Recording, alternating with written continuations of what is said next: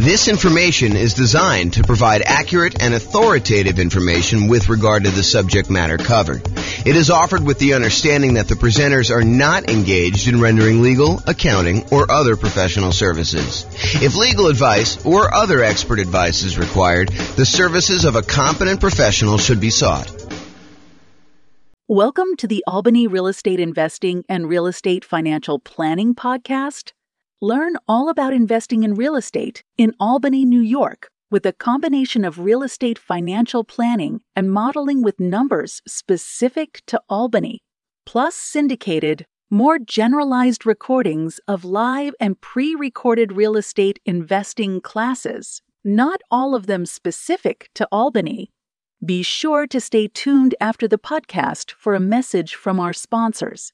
Well, good morning and welcome, everyone. I am your host, James Orr, and today I got a really cool class. So yesterday, we went over the new loan comparison spreadsheet, which allows you to call up your lender, get the current mortgage interest rates for a variety of loan products, and then see the difference in monthly payment, which is really going to be the difference in how much cash flow you have if you're using them to analyze the same property. And then you could use that in order to make a decision about which loan to get and how much better that one is than another loan. And so the next thing that occurs to a lot of folks is, well, how do you actually compare and see what the difference is between one loan product and another loan product? And the most common version of that question that I personally get is, should I put 15% down or should I put 20% down when buying a rental property? And the reason I think this one comes up the most is a lot of folks believe that minimizing the amount of money you have investing in the deal is the optimal strategy, that is going to be the best way for you to approach investing in real estate, and that you should minimize how much you have in a deal every single time you buy a deal. And I'm here to tell you that there may be times, there may be some situations where that is not the best thing for you to do. And I hope to explain that to you here today in this particular class. This class is going to be a really short class about the question, should I put 15% down or should I put 20% down when buying a rental property? And I will also warn you that you cannot just use my numbers. You need to call up your lender and get the exact mortgage interest rates for these different loan programs so that you can compare them side by side yourself with the actual numbers for that day, because they're going to vary. And sometimes it may not be this extreme. Sometimes it may be much more extreme than what I'm about to show you, but let's get started and look at this. So first thing is, call your lender, get the rates, fill in this form. It's a visual on the screen here of the form that I went over in detail yesterday. So go ahead and call your lender in order to get those. As I mentioned, your numbers will undoubtedly be different than what I'm showing you. You cannot just assume that, oh, James did the math for me once, therefore that is the math all the time. You need to do your math. This number does change over time. So really what we're doing is, you remember this shows you all the different government loan programs, the conventional owner-occupant loan programs. These are primarily for people doing like house hacking or nomad strategy where you're moving into the property. And then this kind of like greener section here is all the conventional investment property loans. And we've got 15% down with PMI, and then 20%, 25%, 30%, and 40% to show you. Today, I'm going to be focused in on this 15% to 20% kind of section. So this shows you the kind of like difference in monthly payments for the various loan programs for the investor loans only. And so you can see that the investor loan where you put only 15% down is significantly higher than the next loan program, which is the 20% down. In fact, if you just look at the difference in size of the drop here, you can see that the difference in size of the drop between going from 15% to 25% is way larger than the drop from 20% to 25%. And you might be thinking to yourself, wow, that's a really significant difference between going from 15 to 20 and 20 to 25. And yes, that is pretty common, because part of the problem is that when you get a 15% down loan, you also have private mortgage insurance. Not only does the interest rate change, not only are you borrowing less, you're going from borrowing 85% to borrowing only 80%, but in addition to that, you have private mortgage insurance, which is insurance that you pay to the lender to protect them in case you default. The lender's basically saying this, look, I would really prefer if you put 20% down if you got a loan. And you're like, but I don't want to put 20% down. They're like, okay, I'll tell you what. I'm willing to work with you on this. However, my concern is if for some reason something happens to you or something happens to the property and you stop paying on this mortgage, I might actually lose money or not be able to get all of my money back if I have to wait a few months for you to determine that you're not paying, then start foreclosure proceedings, hire an attorney, and maybe your tenant's not taking care of the property, and maybe I need to do a little bit of work on the property once I get it back, and then I need to go sell the property, and I need to pay a real estate agent, 4, 5, 6, 7, 8% in order to have them market the property and get the thing sold. And I have some holding costs while I'm waiting to do the foreclosure, and then also to foreclose on the property and get the property back and then do the fix up I need to do in order to get the property ready to sell. And then the time period when I'm got the property marketed and the time it takes the property to sell. So I've got a lot of time and money and effort kind of tied up into this deal. And I want to make sure that I will get all of my money back in case you default and you stop paying on your mortgage and I need to foreclose. So I'll tell you what I'm willing to do. If you were to put 20% down, I feel as though that's a big enough cushion where I'm very likely, if all this stuff goes to poop and I need to foreclose on you, that I will get my money back. There's a possibility I'll lose some money, but the chances are pretty good that I will get my money back. However, if you want to only put 15% down, this is what we'll do. If you go pay this third-party insurance company that will insure me in case you default, and they will make up the difference, they'll make me whole for that amount that I'm short, then I will actually make you the loan with you putting 15% down.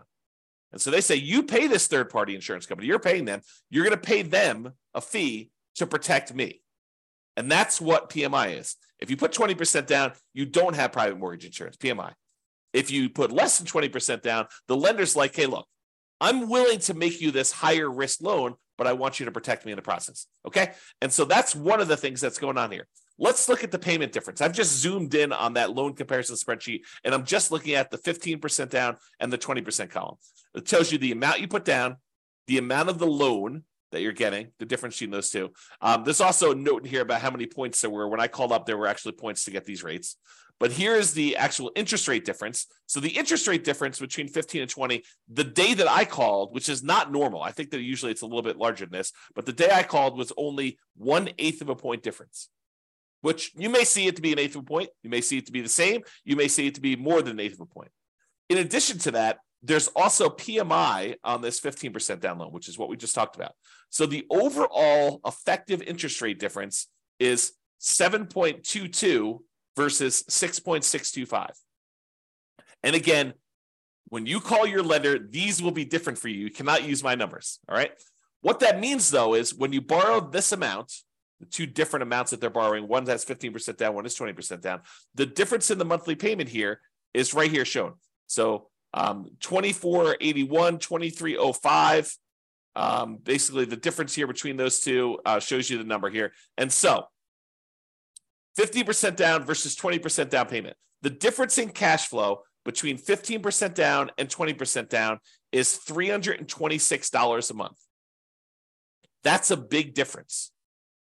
It's the difference between that $3,062 and $2,736, $326 difference.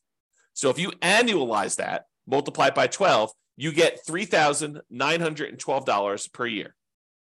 So you'd get $3,912 more per year for putting 5% more of the purchase price down. Remember, it's not just that you're borrowing less, but it is that you're borrowing less. It's not just that, but it's also you have a lower interest rate and you no longer have PMI. So for the extra $22,500, which is 5% of the purchase price in this case, that you put down, you earn $3,912 per year more, which is a 17.39% return on the extra down payment. Now, technically, you'd save a little bit more on closing costs because your closing costs on a loan that's smaller is a little bit lower, but we're not taking that into account. It's relatively small. Also, because you put more down, your estimated return on investment from appreciation and debt pay down and your depreciation would be lower. You'd be less leveraged if you did this. So you got to take that into account too. But if you're really concerned about this cash flow number, realize that the return you're getting on that extra amount you put down, that $22,500 more, is about 17.39%. And that's like a cash on cash return on investment. That's the return you're getting in extra cash flow on that property. So are there a lot of other places where you could go where you could get an extra 17.39% cash flow return on your money? Yeah, sure. If you buy a rental property, typically it's more than 17%, but part of that is like deferred return. It's like your cash later return, your appreciation and your debt pay down return. This is really all about cash now. It's money in your hand from cash flow. So 17.39%. Not a lot of places that I know of where you can get that, especially on a lump sum of money of this size. So in conclusion, it's not just about borrowing less. Putting more down tends to also improve your interest rate and eliminates PMI. You can determine the difference in payments to estimate the difference in cash flow, since the income is going to be the same if you're analyzing the same property. Then you divide that difference in annual cash flow by any extra you had to put down to estimate the extra return in cash flow that you're earning on that extra down payment. And then you got to ask yourself, can I earn that return or better somewhere else with similar risk characteristics? Okay. So the idea is do this calculation yourself and decide whether it is worthwhile for you to put this extra money down. And yours may not be 7%, 17%. In fact, it's very likely to not be 17%. Yours may be more in the line of, if I get a 5% return or a 10% return. Some cases it might be a lot more, maybe 20% return. But you got to decide, hey, look, maybe I'm not willing to put this extra down in order to get just the 5% cash on cash return on that extra money. Maybe that's not worth it for you. Or maybe it is worth it for you. Or maybe 10% is worth it. So you got to decide where your cutoff is. And part of the decision, at least for me, would be what else could I do with this money to get that type of cash on cash return over that time period. Okay. That's all I got for you. Hope you enjoyed this very short mini class on whether you should put 25% or 15% or 20% down. I will also tell you that this is a common question. The next most common question is 20 to 25. And I think most people don't even ask me about that one. I have to show them why it's advantageous for them to sometimes go from 20 to 25 because the interest rate bump between those two is usually pretty significant. So same thing applies, though, if you're thinking about 20 or 25%, is you run the math and say, this is what my payment is at 20, this is what it is at 25%, this is how much extra I had to put down, and figure out what the difference is, figure out what the return is on that extra 5% down to see if it's worthwhile for you. That's all I got for you. This has been James Orr. Have a great day. Bye-bye, everybody. With home prices up, mortgage interest rates up, and rents up, but not quite enough to counteract the higher prices and interest rates. Cash flow on rental properties in Albany is harder than ever. Book a call with the Real Estate Financial Planner to apply our proprietary 88 strategies to improve cash flow on your rentals. See the show notes for a link to schedule your call and improve your cash flow today. If you're a real estate agent, lender, or professional in Albany that wants to help our real estate investor listeners, consider reaching out to learn about collaboration opportunities with this podcast. We'd love to add more value to our listeners by having you assist our investors buy, sell, and finance their real estate investments. See the show notes to schedule a call to discuss collaboration opportunities.